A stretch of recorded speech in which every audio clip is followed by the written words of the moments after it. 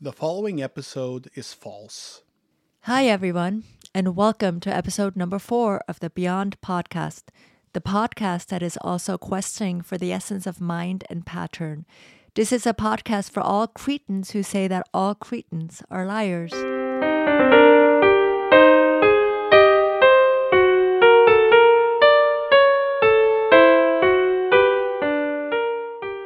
Hi folks, welcome back. Happy New Year. My name is Vadim and I'll be your host again. Welcome to the podcast that discusses meta concepts. So let's just jump right in and break the ice today with a couple of jokes, okay? So here's the first one. 3 blind mice walk into a bar, but they are unaware of their surroundings, so to derive humor from it would be exploitative. Okay, here's the second joke. 2 muffins are sitting in an oven. One turned to the other and said, "Hey, it's pretty hot in here, isn't it?" The other turned and shouted, "Oh my God, a talking muffin." So the first joke is by the British comedian Bill Bailey from the 2004 Part Troll stand-up comedy tour. Now, I remember that around that time I had to purchase a region unlocked DVD player to be able to watch the DVD of that comedy. And the second joke came from the kids of the listener Tilo in San Francisco. This is the same listener that sent us down the rabbit hole of Kleen's recursion theorem in the previous episode. So, are these jokes funny? Well, I didn't hear anybody laughing. Did you? Well, I find them funny, but obviously humor depends on so many subjective and cultural contexts. Now, this podcast has listeners all around the world. The platform that hosts the podcast shows me kind of a heat map of the Earth and where the downloads are happening. And yeah, it seems like there are listeners just about everywhere, which is totally awesome. And my listeners happen to be mostly land-based. I have not been entirely successful in marketing meta concepts to marine mammals. And I suppose if you're on a cruise ship out in the middle of the ocean somewhere, well, you probably have better things to do than listen to computer science and math podcasts. But in any case, if you tell a joke, or something you consider to be a joke, to an international crowd, well, reactions are going to be mixed. And I really don't want to sit here and dissect either joke to explain why some people might find them funny. Instead, I want to discuss the metaness of these jokes and the metaness of other common everyday concepts. So let's start with the first joke, the one about the mice walking into a bar. Now, I said I wouldn't dissect the joke, but maybe we can diagram it instead. I know, it's a terrible thing to do. But imagine this joke as a box. And from inside the box, there emanates an arrow that sort of pierces the boundaries of the joke box. It points at something outside the joke itself. But what does it point at? Well, maybe there's like a larger box that we could label humor. And this larger box contains, among other things, the set of all possible jokes, including this one. So the punchline of the joke references not just the joke itself, but humor as a concept. So again, picture the small box with an arrow that comes out of its middle, and then it pokes its way through the small box, but it also pokes through the outer humor box and then points back at the humor box from the outside. What about the joke about the 2 muffins? Cupcakes. Well, one can argue whether or not it's a real meta joke.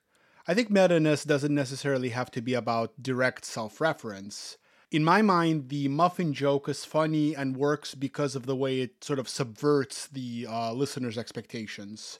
If we were to diagram this joke, it's harder to place the arrow, but I have this vague impression of a kind of a joke within a joke, or a type of joke where the character is aware that they're in a joke. It certainly has kind of a meta feel to it. So what about the visualizations? Were they helpful? Probably not, right? Like no one has ever laughed or failed to laugh at a joke by diagramming it in some formal way. One possible exception is the American comedian Demetri Martin, who has a very successful stand-up career enhancing his jokes with diagrams. But in his case, the diagrams are sort of part of the joke itself. On the other hand, the webcomic XKCD has many times found humor in self-describing diagrams. For example, the comic numbered 688, there's this black and white pie chart where the white portion of the pie chart has the label fraction of this image, which is white, and the black portion has the label fraction of this image, which is black. And then there are other visual elements in the comic. And the pie chart represents the relative proportion of black and white pixels in the image, including the pie chart itself. and also including the text. And the other parts of the comic also have these kinds of self-descriptive constructs about the entire image. And they happen to be mutually self-consistent, at least within, measurement error of counting up the pixels. So of course this is all very neat and very clever and very meta. Check it out at xkcd.com. The comic number again is 688. Of course, setting up this kind of image with self-consistent, self-descriptive information is probably quite time-consuming and very challenging. I would imagine that Randall Munroe, the brilliant cartoonist that makes the XKCD cartoons, he probably used some kind of software to help himself develop the image in a self-consistent way.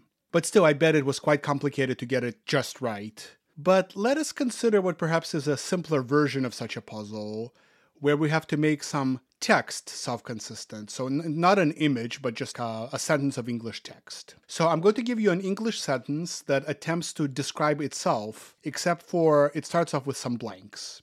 So here it is. This sentence has blank zeros, blank ones, blank twos, blank threes, blank fours, blank fives, blank sixes, blank sevens, blank eights, and blank nines. Okay, so the sentence that I just quoted, the numbers in it are all written out as decimal digits.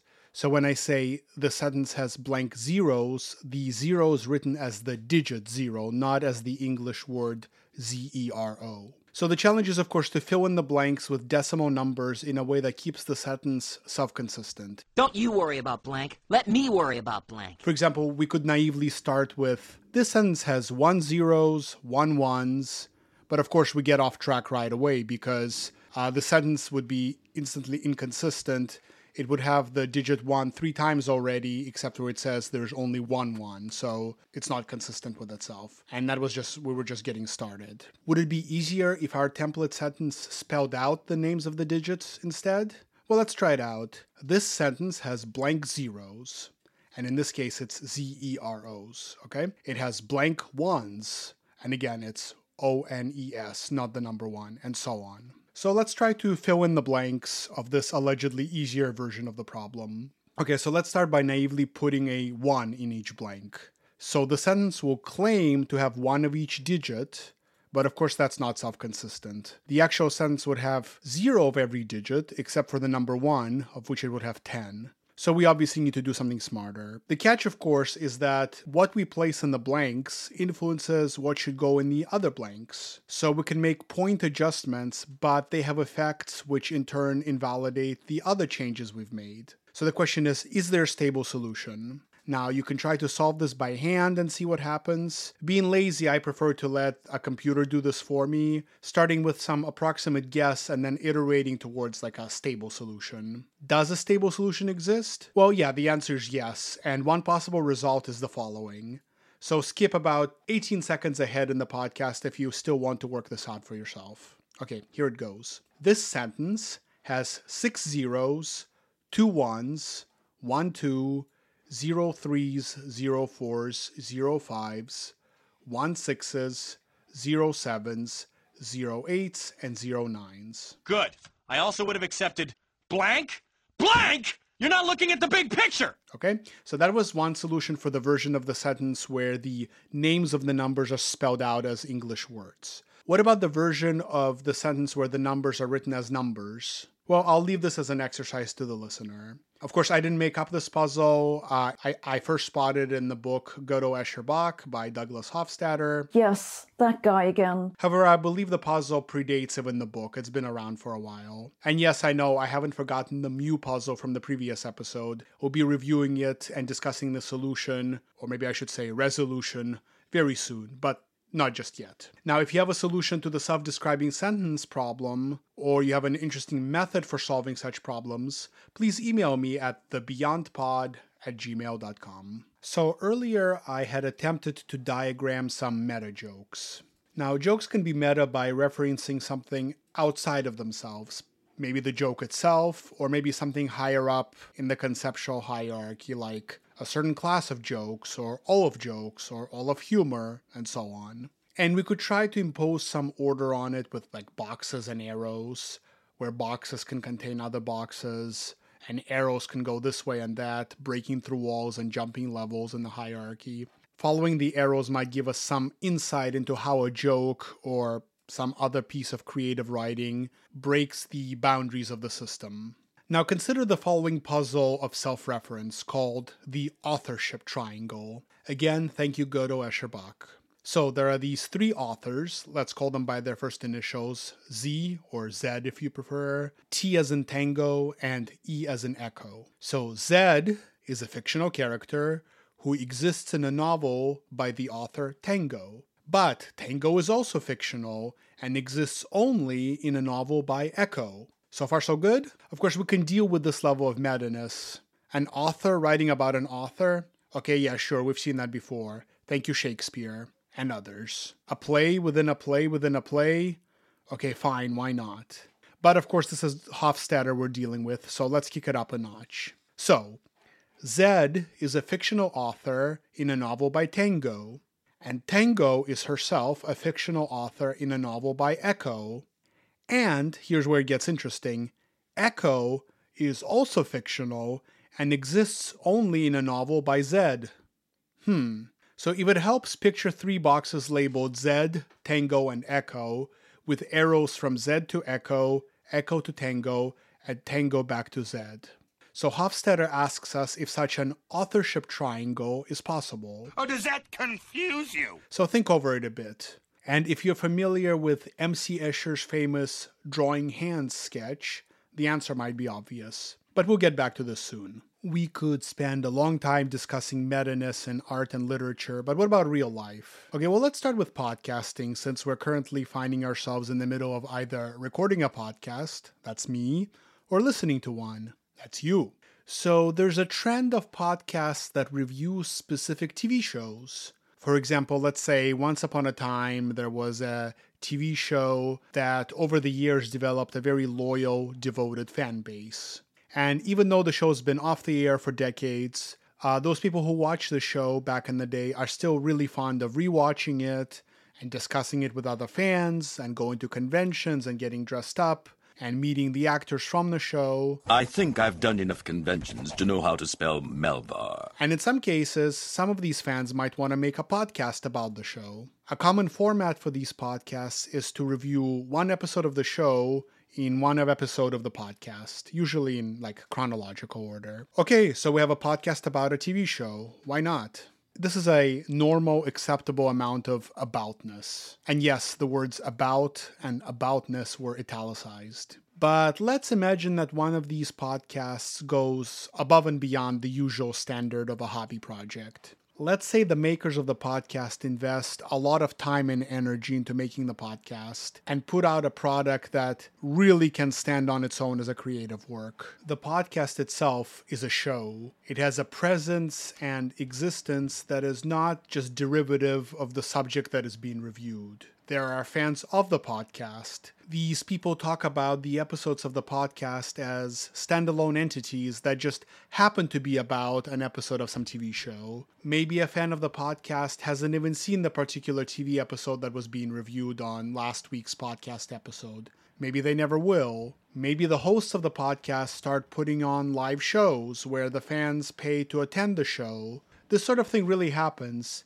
There are podcasts like this for different TV shows. Some review movies, some review video games, and the really good ones do develop an identity of their own. Now let's take it to the next level. What if this hypothetical podcast about a TV show becomes such a cultural staple that somebody later on starts producing a show in which they review the podcast itself? The format doesn't really matter. It could be an article or a chat show, or indeed it could be like a meta podcast where each episode of the meta podcast reviews an episode of the original podcast, which itself reviewed an episode of the TV show. Okay, well, maybe you find this idea amusing, but it sounds kind of contrived, right? Or not? So in the United States, there had been a pair of movie critics named Gene Siskel and Roger Ebert, who appeared in a popular television program called At the Movies.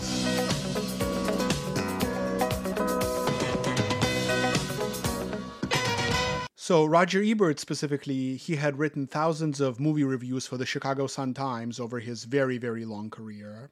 And Ebert had become the first movie critic to actually win a Pulitzer Prize for criticism. His movie reviews were so well written and so entertaining to read that I personally found myself often discussing his reviews with friends and coworkers, and it didn't even matter if we had actually seen the movie that he reviewed. The review stood on its own.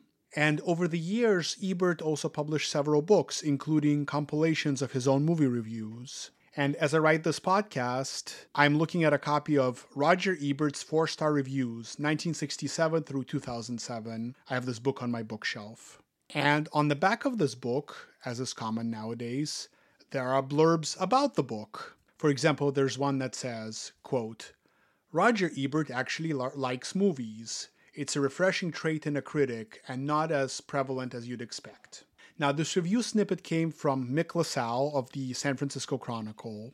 This comment is a review of a book of movie reviews. What if Mick LaSalle, who I believe is still a film critic himself, what if he had reviewed a bunch of other movie review books and then put his own collected writings into a book? Well, it would be a book of reviews of books of movie reviews. And what if somebody had to provide a blurb about this compilation? What if that person were Roger Ebert himself? My head is spinning now. Now, as contrived as that sounds, these kinds of deep nestings and self-loops can happen. Now, I don't know specifically about a podcast, but, podcasts certainly can reference each other, usually in a friendly way that leads to some kind of cross-promotion. And there are TV shows out there that have been in popular culture long enough where they can't help but reference their own place in popular culture in later episodes. And as far as movie critics go, well, in the year 1998, the movie Godzilla came out in the United States. This was the American version. And it was directed by Roland Emmerich. And in this movie, Godzilla attacks the city of New York. And there's a minor character in the film, the mayor of New York, named Mayor Ebert. He even has an assistant named Gene. So apparently the film's director added these characters to lampoon the two movie critics because they had negatively reviewed his prior films. It stinks! So the Mayor Ebert character is this bumbling idiot who makes all the bad decisions, and his assistant Gene is also useless. Of course, when the movie came out, Gene Siskel and Roger Ebert had to review it. Well, I don't know if they were actually obligated to review the movie, but they did anyway. And of course, both critics gave the movie low marks. They gave it thumbs down. And this was kind of the consensus, don't waste your time on this movie. And both critics expressed disappointment that, spoiler alert, Godzilla doesn't eat them or squash them. So of course I found the idea of a movie critic making fun of a movie that made fun of the movie critic wonderfully circular and very amusing. On a final note, I want to read to you what Roger Ebert said at the end of the review. Now that I've inspired a character in a Godzilla movie, all I really desire is for several Ingmar Bergman characters to sit in a circle and read my reviews to one another in hushed tones. Now how awesome would that be? Funny, right? Are you amused? Or are you still preoccupied by the authorship triangle puzzle from earlier? Okay, fine, let's get back to it. So, how can we have this full circle, full triangle, where Zed is a fictional author in a novel by Tango, and Tango is a fictional author in a novel by Echo, and Echo is also fictional and exists in a novel by Zed? Well, this can't happen in real life, of course. But what if we jump out of the frame? Tango, Echo, and Zed are all themselves fictional characters in a novel by a real author. So in our diagram, the real author, let's call him H or Hotel, well, this author would have to be depicted as somehow above or beyond the diagram of the three boxes that form the authorship triangle. It's almost like we need a higher frame or another dimension to set apart the levels of reality. After presenting this puzzle, Hofstadter goes on to perform the same analysis of M.C. Escher's drawing hand sketch. So there's one box labeled left hand and another labeled right hand. And the two boxes have arrows leading to each other. And each arrow is labeled as draws. So the left hand draws the right hand and vice versa. And below this diagram, there's this wavy line that separates the visible world of the strange loop from the so-called inviolate levels where the real artist exists. So on that side of the diagram, there's a box labeled MCE for Escher, with two dashed arrow lines pointing at the left hand and the right hand boxes. The paradox, or the seeming paradox, only exists above the separator, the resolution is achieved below the dividing line by jumping out of the system. So this authorship triangle example and the drawing hands artwork are used as examples of what Hofstadter calls strange loops and tangled hierarchies. These sort of structures occur all over the place. The example I gave earlier of a movie critic making fun of a movie which is making fun of the movie critic, well, that's kind of funny, but it's sort of easy to untangle this. Things get a little bit more real and more serious if you think about like real systems of government where jurisdictional issues and even well-intentioned systems of checks and balances can lead to these strange feedback loops. For example, what if the Supreme Court of a hypothetical nation decides that it needs to expand the building where the justices meet? But in order to expand the building, the construction would have to affect a protected wildlife area. Animals? That's right. Animals in desperate need of rescue. So then the environmental agency of that country steps in and sues the court to prevent the construction from moving forward. Now, the case can be initially discussed in the lower courts, and imagine if it eventually gets kicked all the way up to, you guessed it, the Supreme Court. Now the group of people who make up the Supreme Court have to make a ruling on the legal standing of the construction project meant to expand the building where they work. Seems like a conflict of interest, no? And of course, you can imagine lots of other similar cases of sort of who watches the watchers. And you can walk up the stack of watchers until you get to the top, and that's when things can get tricky. And even in the case where there's some kind of mutual system of checks and balances, you could imagine a situation like the United States Congress requiring a 6-3 majority in future Supreme Court decisions, and this change to the rules gets declared unconstitutional by the Supreme Court by a majority of only 5-4, which is the current rule for majority decisions. Speaking of courts and fun twisty puzzles, are you familiar with the Protagoras paradox? This one goes way back, all the way to the ancient Greeks. Let us cavort like the Greeks of old. You know the ones I mean. So it seems once upon a time there was a famous lawyer named Protagoras who was also a great teacher of law. So if you wanted to become a lawyer, if you wanted to get into the legal profession, it was very good for your career if you studied under him. So along came a young man named Euthyphus who wanted to study law. But he was poor and he couldn't afford to pay for the tuition. So instead of paying Protagoras for the lessons, he worked out a deal. Euthyphus would pay for his education only upon winning his first court case. Imagine getting a student loan that you don't have to repay until you get a job. But not just any job, a specific job. And you only have to repay the loan if you do well in that specific job. So that was the deal. So Protagoras was very confident in his own skills as an instructor, so he took the deal. However, after Euthyphus completed his studies, he decided to go into politics instead of becoming a lawyer. And as a politician, he would not be arguing any court cases, so he would never have the opportunity to win a court case. So it was kind of beginning to look like Protagoras was never going to get paid. Of course, Protagoras decided to sue his former student. See, nothing really ever changes, right? So Protagoras' argument was that no matter who won the case, he would have to get paid. And here's his reasoning. If the court ruled in favor of Protagoras, well then the student, Euthyphus, would be compelled by the court to pay what he owed. If instead the court ruled in favor of Euthyphus, that would imply that Euthyphus won his first court case, and therefore he would still have to pay as per contract. So it seemed like a win-win for Protagoras. On the other hand, from Euthyphus' point of view, the opposite was true. If the court ruled against him, that means that he still has not won any court cases, and he can therefore continue not paying Protagoras. And if the court ruled in his favor, that means he doesn't owe any money because the court just said so. Fun times. Alright, we got us a verdict up in this high court.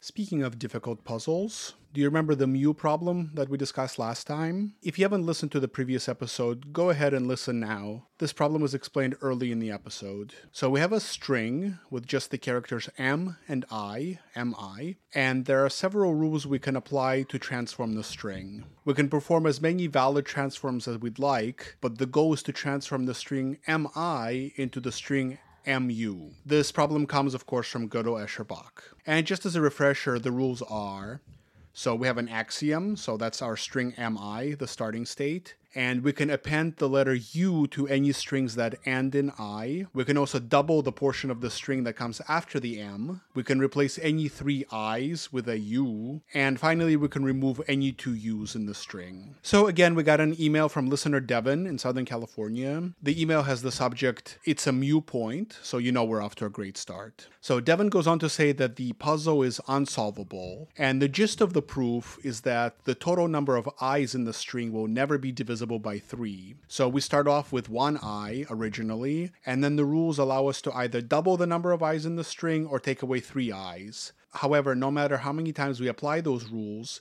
we cannot get rid of that final I because the number of I's will never be divisible by 3. That's the gist of it. So this analysis is correct, and the whole point of the mu puzzle was about having to sometimes jump outside of the system to get some perspective on the system. If we think of the entire puzzle, let's call it the MIU system, as a formal system which is equipped with an axiom and some rules of inference, then mu is a statement which cannot be proven or disproven within the system. There's a deeper point about more sophisticated formal systems that can reason more deeply about the truth of propositions within those systems, which ultimately leads to all sorts of fun Gödelian paradoxes. But that's a subject for another time. And the subject of jumping out of the system, or jutzing, well, that's one I want to discuss in the next episode.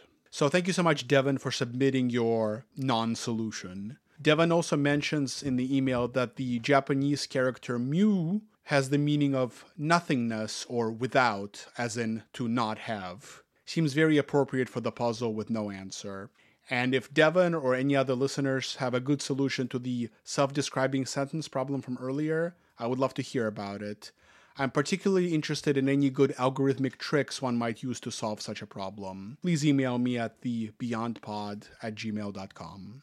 By the way, Happy New Year to all of you out there. I wanted to wrap up the episode with another book review, something that thematically maybe circles back to the topic of the episode. As always, I wanted to talk about a story element that has a meta feel to it without spoiling the overall story, although in this case it might be a bit difficult. Specifically, I want to talk about the novel Contact by Carl Sagan. If you want to stay spoiler-free, go ahead and jump ahead to time code 31 minutes 24 seconds. So I mentioned in the first episode of this podcast that the movie Contact, which was based on this novel, was very formative for me personally. No words to describe poetry. I should have said a poem. So beautiful. Beautiful. So beautiful. So beautiful. I had read the novel after seeing the movie, and the novel also left a pretty deep impression. So the movie came out in 1997. However, the novel was published all the way back in 1985. And there are many differences between the novel and the film, but the overall premise is the same. Humanity receives a message from space, which contains instructions for building some kind of a machine, presumably some sort of transportation device. And our protagonist, the scientist Eleanor Ellie Arroway, is eventually chosen as a passenger. I am okay to go. In the novel, there are several other passengers that are also picked to go in the machine, but in the movie, Ellie is the only traveler. When the machine is activated, Dr. Arroway is transported through a network of wormholes to some other part of the galaxy, and eventually she finds herself on some kind of alien simulation of a beautiful tropical beach, where she meets an alien intelligence that takes the form of her father, who passed away when Ellie was very young. The only thing we've found that makes the emptiness bearable is each other. In the movie, Dr. Arroway and the alien have this deep philosophical conversation about humanity and humanity's future. And in the novel, the alien also passes along some information to Dr. Arroway about a message embedded in the number pi. The machine is then returned back to Earth, right back to the location at the launch site. So even though Ellie and her other passengers experience many hours of subjective time, from the point of view of people on Earth, no time at all has elapsed. It was as if the machine had not actually gone anywhere. So naturally, there are many people who doubt the story, but there's one small but compelling piece of evidence in their favor. So in the movie version, Ellie's personal video recorder manages to record 18 hours of static, suggesting that she might have really experienced that subjective time. But in the novel, all the video footage is erased. So upon her return, even with all the doubt about what happened, Ellie's fame as a scientist and her influence allows her to book some supercomputer time. And she uses the computer time to compute more digits of pi than anyone had ever computed before. And when her program crunches through the digits of pi in base 11... These go to 11. She gets to this point, many digits deep into pi, where there's this long sequence of ones and zeros, just as the alien had suggested. And the length of this binary sequence happens to be a product of two prime numbers. I don't remember specifically what they were, but let's say x and y. And when Ellie plots these ones and zeros as a two-dimensional bitmap of x pixels by y pixels, it forms the image of a circle. Consider the philosophical and metaphysical ramifications. So this suggests that she really did experience the journey through space, and she really did communicate with an alien intelligence. There's also a hint here that there might be some deeper power older than the universe itself that sort of embedded this clue inside of pi. Mind blown. Of course, Sagan was great at stuff like that. And I understand that for a mainstream movie, they had decided to go in a different direction than trying to explain the whole binary picture of a circle embedded in pi. I think the idea of 18 hours of static was a very elegant workaround. Sure, it's just static, so there's plenty of room for doubt and justifiable skepticism, but it's 18 hours of static instead of just a few moments. So what do you believe? So I have great love for the novel and the movie, and I highly recommend that you at least watch the movie. It's one of those stories that carefully balances ideas about science and faith, and it also has great visuals, and of course it's also great science fiction. Exactly what you would expect from Carl Sagan. I think it's a great tragedy that Sagan passed away before the film was completed. What happens now? Now, you go home. So, as always, thank you for listening to this episode. The transcript is available at thebeyondpod.com. Happy 2023, and see you next time when I would like to explore the fun topic of jumping outside of the system. Until then, goodbye. The podcaster stopped the recording and stepped away from the microphone. He still had to edit the episode and prepare it for upload. His mind was already thinking ahead to the next episode, which would explore the concept of jumping out the system. This would prove to be a challenging episode to write.